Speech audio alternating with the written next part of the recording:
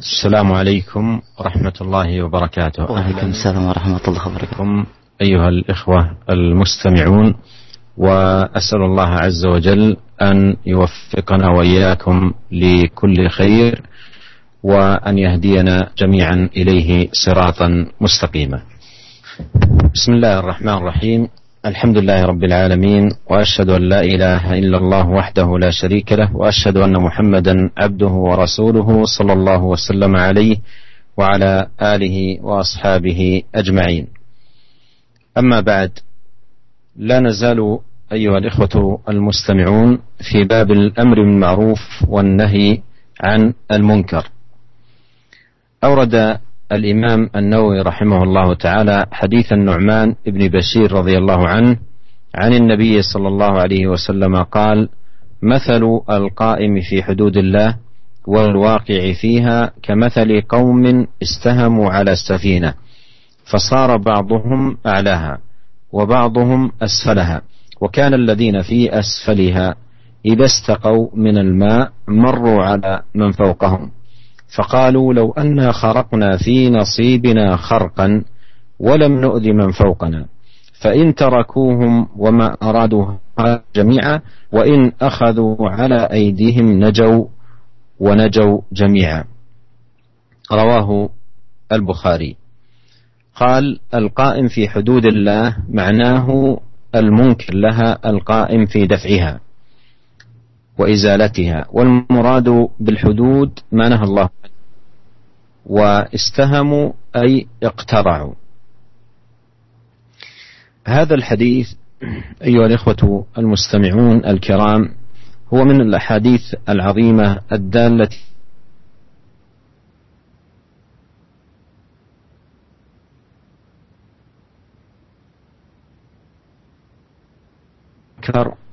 نجاة المجتمع، وهو صمام أمان للمجتمع من الهلاك. فإذا قام الدعاة وأهل العلم والفضل بإنكار المنكر والأمر المعروف، كان ذلكم سببا لصلاح المجتمع وتماسكه وقوته وهيبته.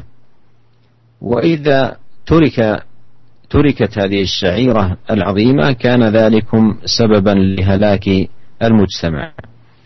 والنبي عليه الصلاة والسلام في هذا الحديث، حديث النعمان بن بشير رضي الله عنهما، ضرب مثلا عظيما. ومن المعلوم أن الأمثال فائدتها عظيمة في تقريب المعاني وجعل المعاني بمثابة الشيء المحسوس المشاهد المعاين. وكثيرا ما يضرب النبي صلى الله عليه وسلم في أحاديثه الأمثال التي تبين الحقائق وتجلي الأمور وتوضحها. فضرب مثلا للقائم في حدود الله والواقع فيها، والمراد بالحدود أي ما حرمه الله ونهى عباده عنه. فمثل القائم في حدود الله والواقع فيها، القائم أي القائم في دفعها وإزالتها وإنكارها والعمل على تخليص الناس منها، والواقع فيها أي الذي يرتكب المحرم، الذي يرتكب المحرم. فمثل هؤلاء كمثل قوم استهموا على سفينة، كمثل قوم استهموا أي اقترعوا على سفينة، من يكون في أعلى السفينة ومن يكون في أسفلها، فجاء النصيب لبعضهم في أعلاها والبعض في أسفلها، فصار بعضهم أعلاها وبعضهم أسفلها، أي نتيجة الاقتراع الذي كان بينهم. فقسم منهم أصبحوا في أعلى السفينة وقسم منهم في أسفلها. وكان الذين في أسفلها إذا استقوا من الماء مروا على من فوقهم، إذا احتاجوا أن ينزحوا ماء مروا على من فوقهم، لأن السفينة من أسفلها مغلقة تماما، وأي خرق فيها يؤدي إلى غرقها كاملة. فكانوا يحتاجون دائما إلى المرور على من فوقهم، فقالوا لو أن خرقنا في نصيبنا خرقا ولم نؤذي من فوقنا. انتبه هنا لقول هؤلاء ولم نؤذي من فوقنا، أي أنهم أرادوا فعل هذا العمل بنية طيبة، ألا يؤذي الناس، ألا يؤذي الناس، لا يؤذي من فوقه. وكثيرا ما يفعل بعض الناس أمورا يقصد منها الخير أو يقصد عدم إيذاء الآخرين، لكن لا ينظر للعواقب، فيكون في عمله الأذى الشديد العظيم الذي يضر به وبالآخرين. وهذا أيضا يوضح لنا أن الإنسان إذا اتخذ القرار دون استشارة ودون تأمل ودون نظر قد يفعل شيئا يهلكه ويهلك الآخرين. فينبغي الإنسان أن لا يتعجل في قراراته، وأن يتأنى في الأمور وينظر في العواقب حتى لا يقع في الأمر الذي يكون فيه الضرر عليه وعلى الآخرين. يقول عليه الصلاة والسلام فإن تركوهم وما أرادوا هلكوا جميعا. يعني لو تركوهم يفعلون هذا الذي يريدونه وهو خرق في أسفل السفينة من أجل أن يأخذوا منها الماء هلكوا جميعا، وإن أخذوا على أيديهم نجوا ونجوا جميعا. وهذا مثال واضح يبين لنا الحال في هذا الأمر، وأن الأمر المعروف والنهي عن المنكر هو صمام أمان للمجتمع، وبه نجاة السفينة للأمة. فسفينة النجاة في الأمة التي من ركبها نجا ومن تخلف عنها غرق هو العمل بشرع الله ودينه والأمر المعروف والنهي عن المنكر، فبذلكم يكون صلاح المجتمعات. Bismillahirrahmanirrahim. Alhamdulillah, segala puji dan syukur kita panjatkan kehadirat Allah Subhanahu wa taala. Kita bersaksi bahwa tidak ada sembahan yang berhak untuk diserahkan ibadah dan ketundukan kecuali penguasa alam semesta ini, Allah Subhanahu wa taala. Dan kita bersaksi bahwasanya Muhammad adalah utusan Allah dan hamba Allah. Semoga salawat dan salam senantiasa tercurahkan kepada beliau dan juga kepada keluarga beliau serta seluruh sahabat beliau tanpa terkecuali. Para pendengar Radio Roja dan radio-radio yang lain yang dirahmati oleh Allah Subhanahu wa taala, kita masih berada pada bab tentang al-amr bil ma'ruf wan nahyu 'anil munkar, yaitu perintah untuk melaksanakan amar ma'ruf dan nahi munkar. Dan kita sampai pada hadis yang keempat yang dibawakan oleh Al-Imam Nawawi rahimahullah dalam bab ini dari sahabat Nu'man bin Bashir radhiyallahu taala anhu, dari Nabi sallallahu alaihi wasallam, bahwasanya Nabi sallallahu alaihi wasallam bersabda, "Mathalul qa'im fi hududillah wal waqi' fiha kamathali qaumin istahamu 'ala safinah." Perumpamaan orang yang berusaha untuk mencegah kemungkaran atau yang berada di perbatasan larangan-larangan Allah, dan perumpamaan orang yang terjerumus dalam larangan-larangan Allah Subhanahu wa taala, kamathali qaumin istahamu 'ala safinah, sebagaimana suatu kaum yang mereka mengadakan undian untuk naik di atas sebuah kapal. Fasara ba'dhum a'laha wa ba'dhum asfalaha, maka sebagian mereka berada di atas, dapat jatah di atas kapal, dan sebagian mereka dapat jatah untuk tinggal di bagian bawah kapal. Wa kana alladhina fi asfaliha idza istaqaw minal ma'i marru 'ala man fawqahum, dan orang-orang yang tinggal di bagian bawah kapal, jika mereka butuh air, maka mereka melewati orang-orang yang berada di atas kapal. Faqalu, maka mereka orang-orang yang di bawah kapal ini berkata, "Lau anna kharaqna fi nasibina kharqan wa lam nu'dhi man fawqana." Ya, bagaimana kalau kita pecahin bagian bawah kapal agar kita bisa mengambil air dari sini dan kita tidak mengganggu orang yang di atas kita. Fa in tarakuhum wa ma aradu halaku jami'an. Kalau seandainya ya, yang di atas membiarkan yang di bawah untuk melakukan apa yang mereka kehendaki, maka seluruh mereka akan binasa.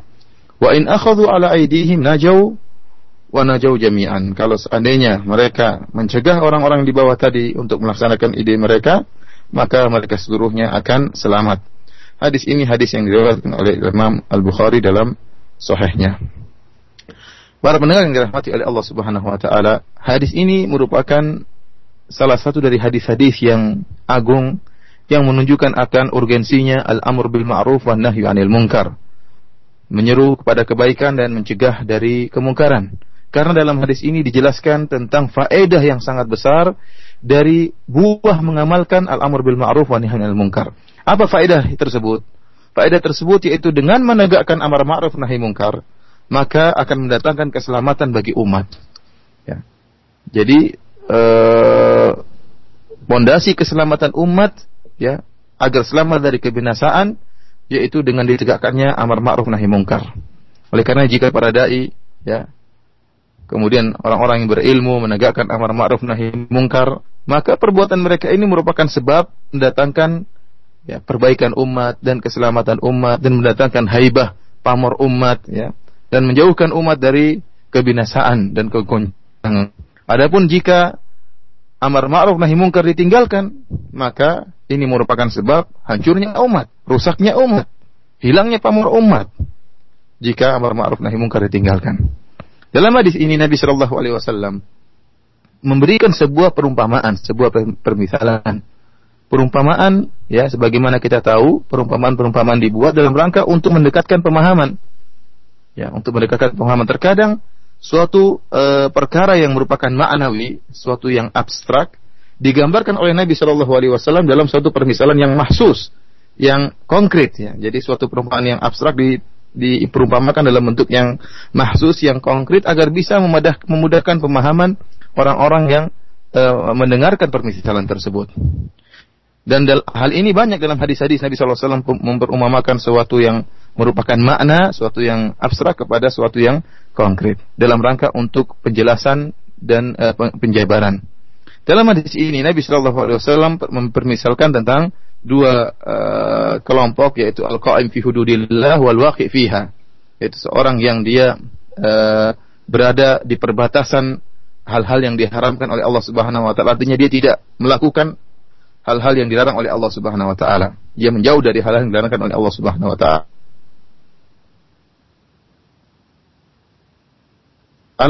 Dan permisalan orang-orang yang terjerumuskan atau memperumpamakan seperti sebuah kaum yang mereka mengadakan undian untuk naik di atas kapal. Sebagian mereka, ya, tatkala setelah mengadakan undian, ternyata mendapatkan jatah berada untuk tinggal di atas kapal. Dan sebagian yang lainnya setelah diundi mendapatkan jatah untuk tinggal di bawah kapal. Yang berada di bawah kapal, jika ingin mengambil air, tentunya harus naik ke atas, ya. Ingin mengambil air laut misalnya, untuk mengambil air sungai misalnya, harus naik ke atas untuk mengambil air.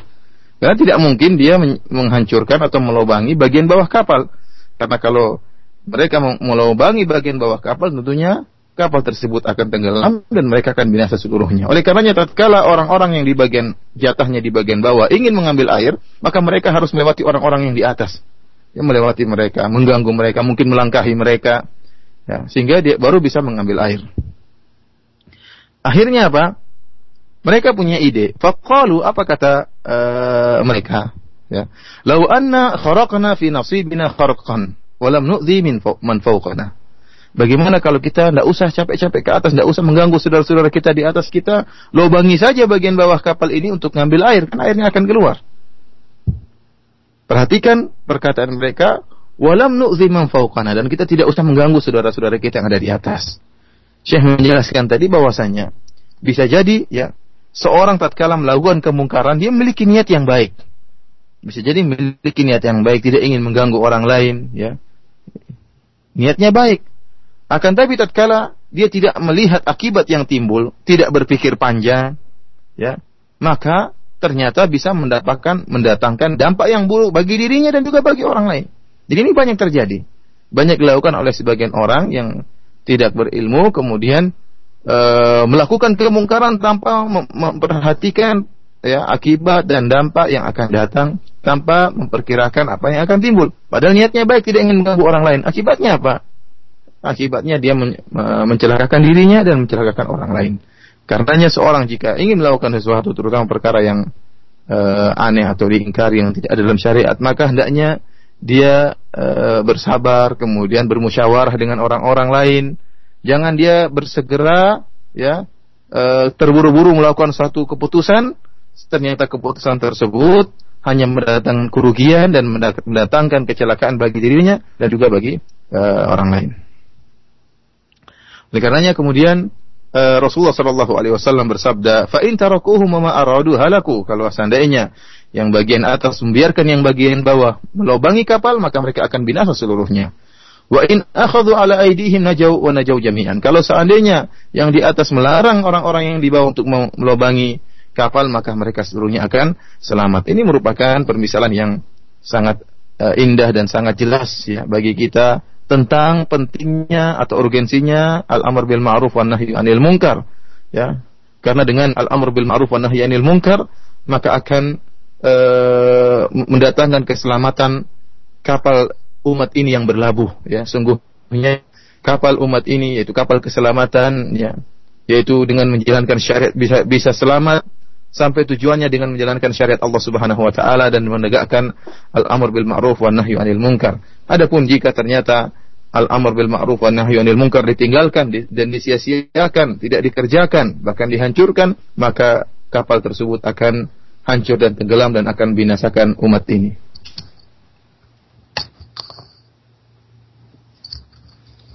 ثم أورد رحمه الله تعالى حديث أم المؤمنين أم سلمة هند بنت أبي أمية حذيفة رضي الله عنها عن النبي صلى الله عليه وسلم أنه قال: إنه يستعمل عليكم أمراء فتعرفون وتنكرون، فمن كره فقد برئ ومن أنكر فقد سلم، ولكن من رضي وتابع.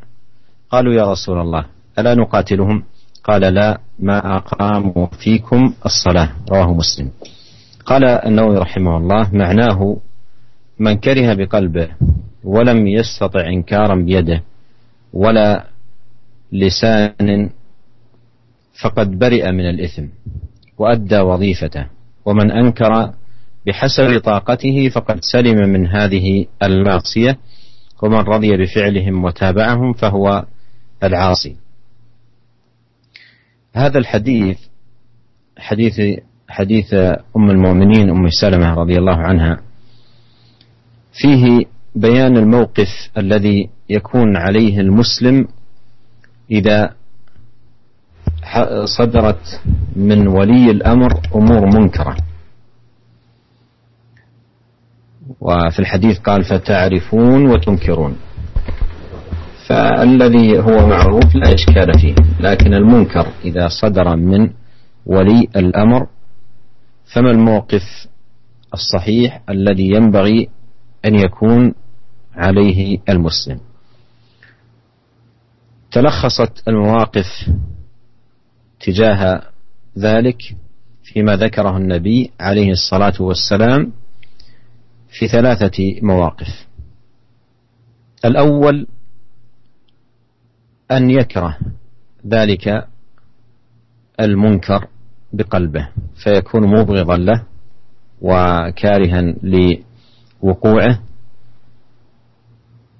وحظه ونصيبه من إنكار هذا المنكر هو الإنكار القلبي، وقد مر معنا في الحديث: وذلك أضعف الإيمان. فالإنكار القلبي إيمان. يقول عليه الصلاة والسلام: فمن كره فقد برئ، أي تحصل براءة الذمة بالكراهة، لأنه هذا الذي يستطيعه ويقدر عليه. الموقف الثاني من أنكر المنكر والمراد بأنكر المنكر أي بالطرق الشرعية التي يراعى فيها المصالح ودرء المفاسد، ولا يدخل نفسه والأمة في مخاطر أو منكر أعظم.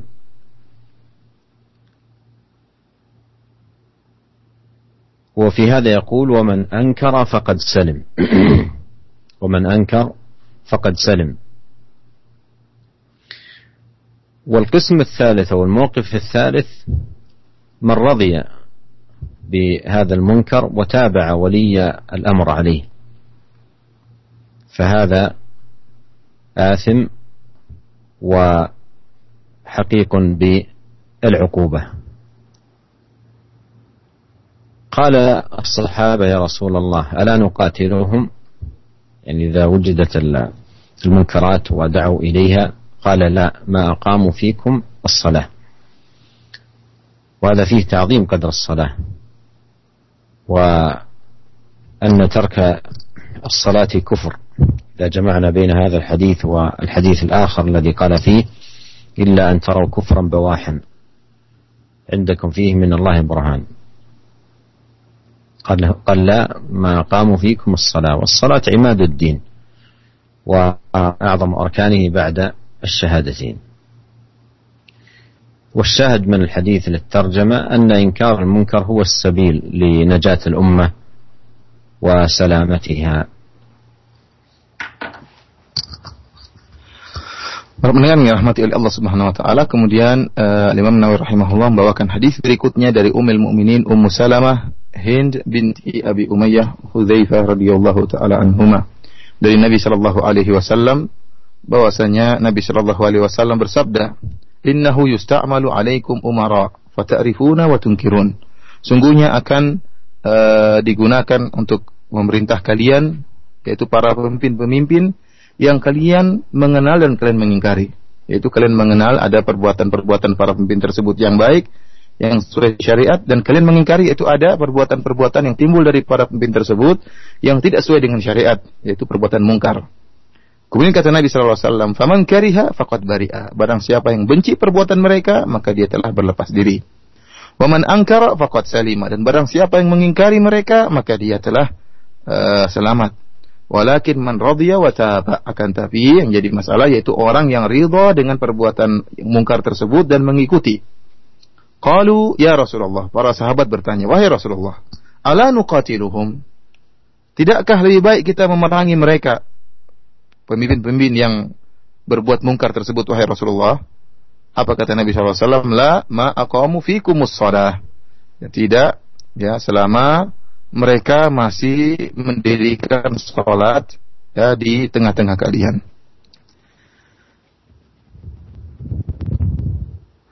Para pendengar yang dirahmati oleh Allah Subhanahu wa taala, hadis ini, ya, hadis yang diriwayatkan oleh Ummul Mukminin Ummu Salamah menjelaskan tentang, ya, mauqif atau sikap seorang muslim terhadap perbuatan-perbuatan yang muncul dari para pemimpin, dari pemerintah dan yang lainnya. Rasulullah sallallahu alaihi wasallam mengatakan, "Fa ta'rifuna wa tunkirun." Dan kita tahu namanya pemimpin, ya, terkadang melakukan perbuatan-perbuatan yang baik, yang sesuai dengan syariat, dan terkadang melakukan perbuatan-perbuatan yang buruk, yang mungkar, yang berlawanan dengan syariat, ya. Masalah perbuatan-perbuatan baik mereka tidak ada problem dalam hal ini, ya. Kita setuju dengan keputusan-keputusan, ya, pemimpin, pemerintah, ya, yang sesuai dengan syariat, yang mendatangkan kemaslahatan. Akan tetapi ternyata terkadang mereka juga melakukan perbuatan-perbuatan yang buruk, perbuatan-perbuatan yang mungkar, yang bertentangan dengan syariat Islam. Menjadi pertanyaan pada perkara yang kedua, yaitu perkara-perkara mungkar. Jika ternyata timbul perkara-perkara kemungkaran dari para pemimpin, maka bagaimana sikap yang benar yang harus dilakukan oleh seorang muslim menghadapi perbuatan-perbuatan kemungkaran yang timbul atau yang dilakukan oleh para pemimpin? Ummu Salamah radhiyallahu taala anha dalam hadis ini menyebutkan tentang hadis Nabi sallallahu alaihi wasallam yang di situ meringkas tentang adanya tiga sikap, ya. Tiga sikap yang timbul dari masyarakat terhadap kemungkaran yang timbul dari pemerintah. Yang pertama, ya, yaitu sikap seorang muslim yang dia membenci perbuatan tersebut dengan hatinya. Tatkala ada perbuatan mungkar dilakukan oleh pemerintah atau pemimpin, seorang muslim benci dengan perbuatan tersebut. Benci dengan perbuatan tersebut dan tidak suka jika perbuatan tersebut terjadi. Namun dia hanya bisa mengingkari dengan hatinya. Ya, ini adalah perbuatan yang baik, ya, dan termasuk keimanan, kata Nabi sallallahu alaihi wasallam, wa dzalika adhaful iman. Seorang yang tidak mampu mengingkari dengan tangannya, tidak mau mengingkari dengan lisannya, maka dia mengingkari dengan hatinya, dan itu termasuk keimanan, meskipun iman yang lemah. Kata Nabi sallallahu alaihi wasallam terhadap orang ini yang memiliki sikap ini, kata Nabi sallallahu alaihi wasallam, faqad bari'a, maka sungguh dia telah berlepas diri. Sebagaimana dijelaskan oleh Imam Nawawi rahimahullah, yaitu dia telah berlepas diri dari dosa. Ya, berlepas diri dari dosa, dan dia telah melakukan tugasnya, karena dia hanya bisa melakukan apa yang dia mampu. Dia hanya mampu untuk mengingkari dengan hatinya, untuk membenci perbuatan tersebut, membenci keputusan yang merupakan kemungkaran tersebut, dan dia telah berlepas diri dari dosa, karena itulah yang dia mampu. Ini sikap yang pertama. Sikap yang kedua, yaitu kata Nabi sallallahu alaihi wasallam, "Wa man ankara faqad salima." Barang siapa yang mengingkari perbuatan tersebut, maka dia telah selamat. Yaitu dia mengingkari perbuatan para pemimpin, kemungkaran yang dilakukan oleh para pemimpin, tentunya dengan cara-cara yang syar'i. Mengingkari dengan cara syar'i, tentunya dengan memperhatikan maslahat dan berusaha menolak kemafsadatan. Ya, jangan sampai dia hendak mengingkari kemungkaran yang terjadi yang dilakukan oleh pemerintah sehingga akhirnya malah mendatangkan kemudaratan. Dia menjerumuskan dirinya dan juga menjerumuskan masyarakat dalam kemungkaran yang lebih parah, ya, dalam kemudaratan yang lebih parah. Akan tapi barang siapa yang mengingkari dengan cara yang benar, maka dia telah selamat. Adapun sikap yang ketiga, yang merupakan sikap yang buruk dari seorang muslim, yaitu kata Nabi sallallahu alaihi wasallam, man radhiya wa taba, yaitu yang ridha dengan perbuatan kemungkaran tersebut dan juga mengikuti pemimpin atau pemerintah dalam melakukan perbuatan-perbuatan mungkar tersebut. Orang yang seperti ini maka adalah orang yang berdosa, ya, dan dia berhak untuk dihukum oleh Allah Subhanahu wa taala. Para sahabat bertanya tatkala mendengar hadis ini kepada Nabi sallallahu alaihi wasallam, yaitu melihat bahwasanya terkadang pemerintah melakukan perbuatan-perbuatan yang mungkar. Maka para sahabat bertanya, "Ya Rasulullah, ala nuqatiluhum?" Apakah tidak sebaiknya kita memerangi mereka, memerangi pemerintah-pemerintah yang berbuat zalim dan berbuat kemungkaran-kemungkaran? Apa kata Nabi sallallahu alaihi wasallam? La ma aqamu fikumus shalah. Tidak boleh selama mereka masih menegakkan salat, ya.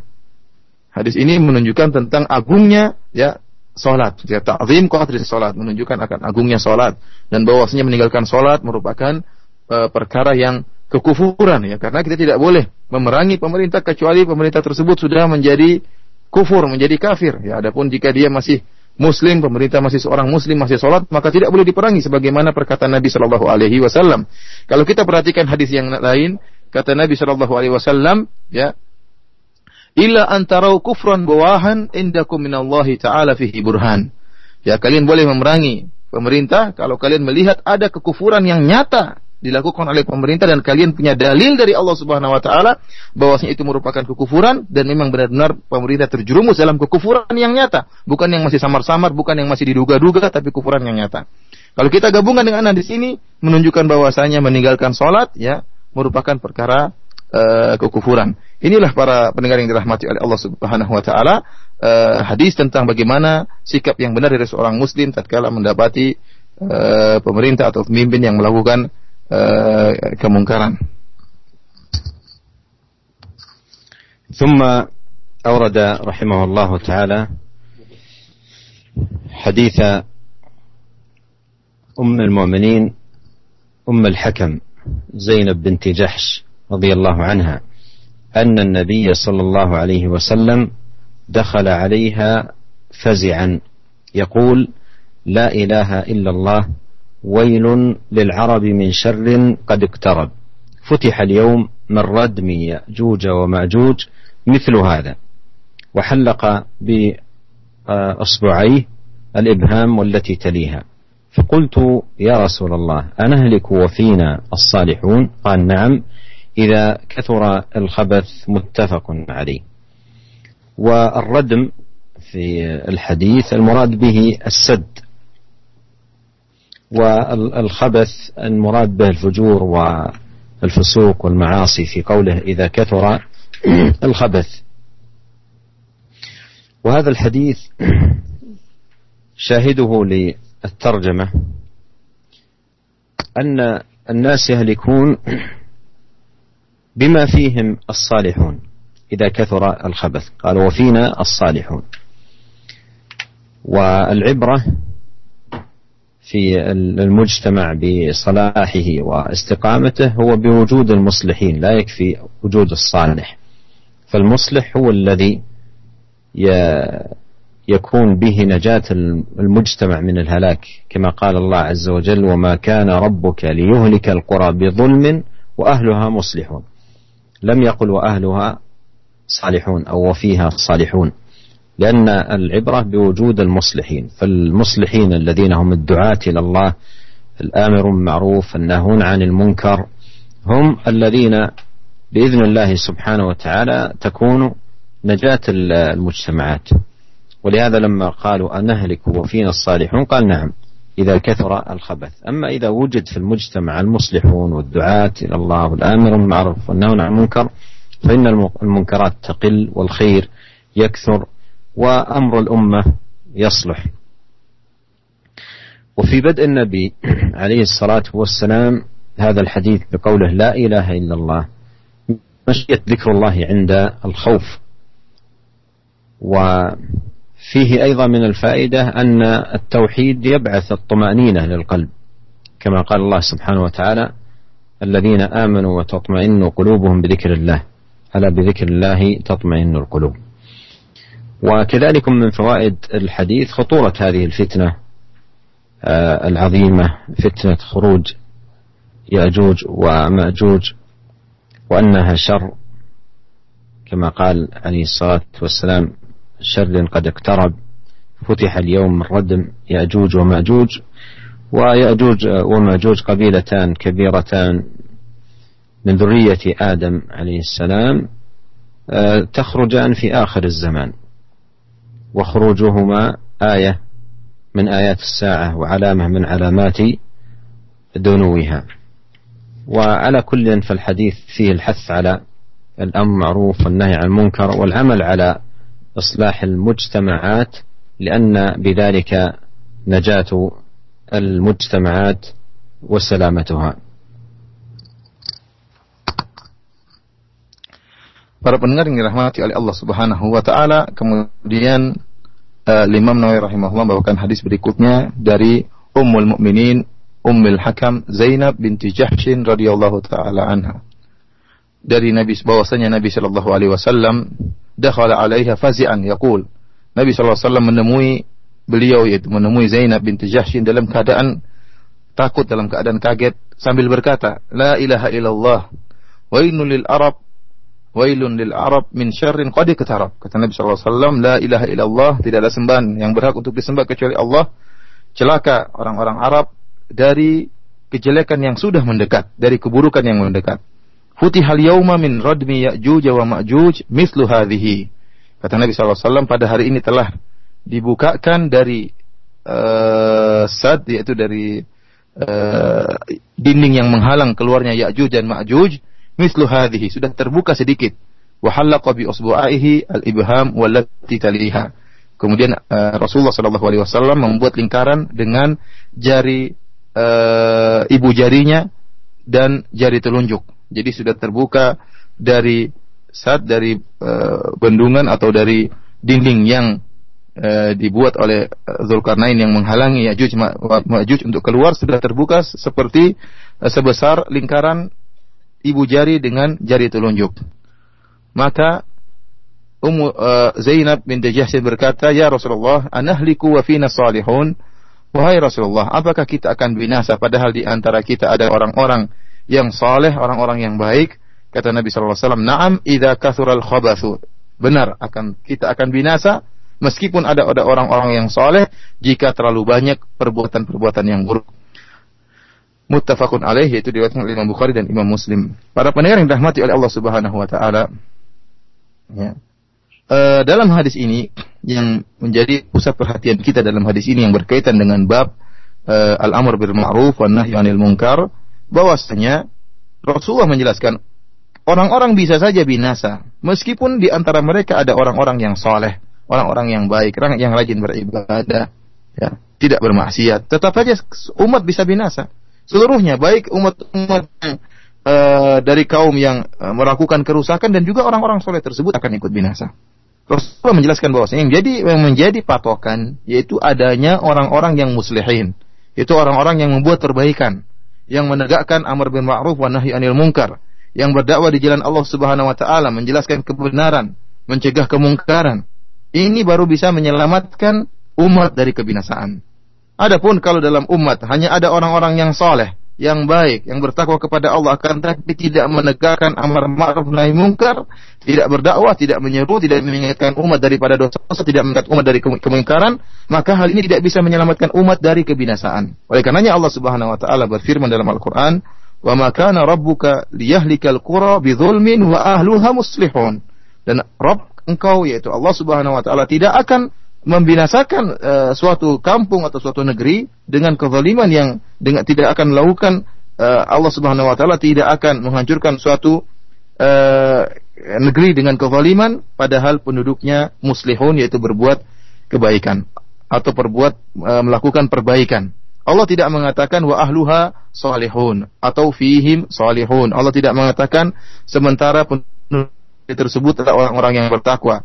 Sementara di antara penduduk negeri tersebut ada orang-orang yang bertakwa, tapi Allah mengatakan sementara penduduk negeri tersebut melakukan perbaikan. Artinya apa? Selama dalam suatu umat, dalam suatu negeri masih ada orang-orang yang melakukan perbaikan, masih berdakwah, menegakkan amar ma'ruf nahi munkar, maka Allah Subhanahu wa taala tidak akan membinasakan kaum tersebut. Dan siapakah orang-orang yang melakukan perbaikan yang muslihun? Yaitu para duat, orang-orang yang berilmu, yang mereka berdakwah, menjelaskan kebaikan dan mengajak umat kepada kebaikan, al-amr bil ma'ruf wa nahyu anil munkar, dan juga menjelaskan tentang kemungkaran dan mencegah umat, memperingatkan umat dari bahaya kemungkaran. Inilah orang-orang ini yang akan mendatangkan perbaikan. Jika dakwah, jika amar ma'ruf dan nahi munkar ditegakkan, maka akan semakin memperkecil jumlah kemungkaran dan akan memperbanyak kebaikan-kebaikan. Dan inilah yang akan mendatangkan keselamatan umat. Para pendengar yang dirahmati oleh Allah Subhanahu wa taala, di awal hadis Nabi sallallahu alaihi wasallam tatkala masuk dalam keadaan rasa takut dan kaget, Rasulullah SAW mengatakan la ilaha illallah. Ya. Di sini menunjukkan akan disyariatkannya berzikir tatkala timbul rasa takut.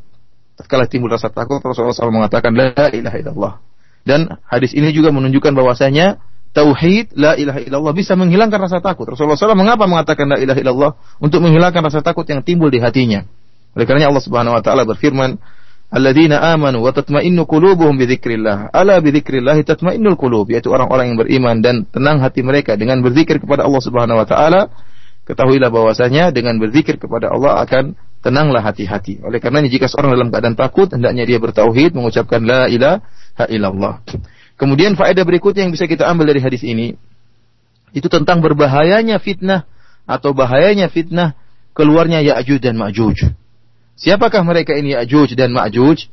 Ya'juj dan Ma'juj merupakan dua kabilah besar yang merupakan anak keturunan dari Nabi Adam alaihissalam. Ya, dan mereka tidak akan muncul kecuali menjelang hari kiamat. Dan kemunculan mereka merupakan tanda-tanda hari kiamat besar.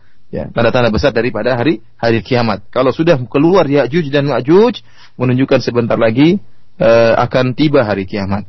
Dan faedah yang paling penting dari hadis ini, bahwasanya dengan mengadakan islah, adanya orang-orang muslihun yang mengadakan perbaikan, yang menegakkan al-amr bil ma'ruf wa nahyu anil munkar, itulah yang akan mendatangkan keselamatan suatu negeri dan menyelamatkan negeri tersebut dari kehancuran dan kebinasaan.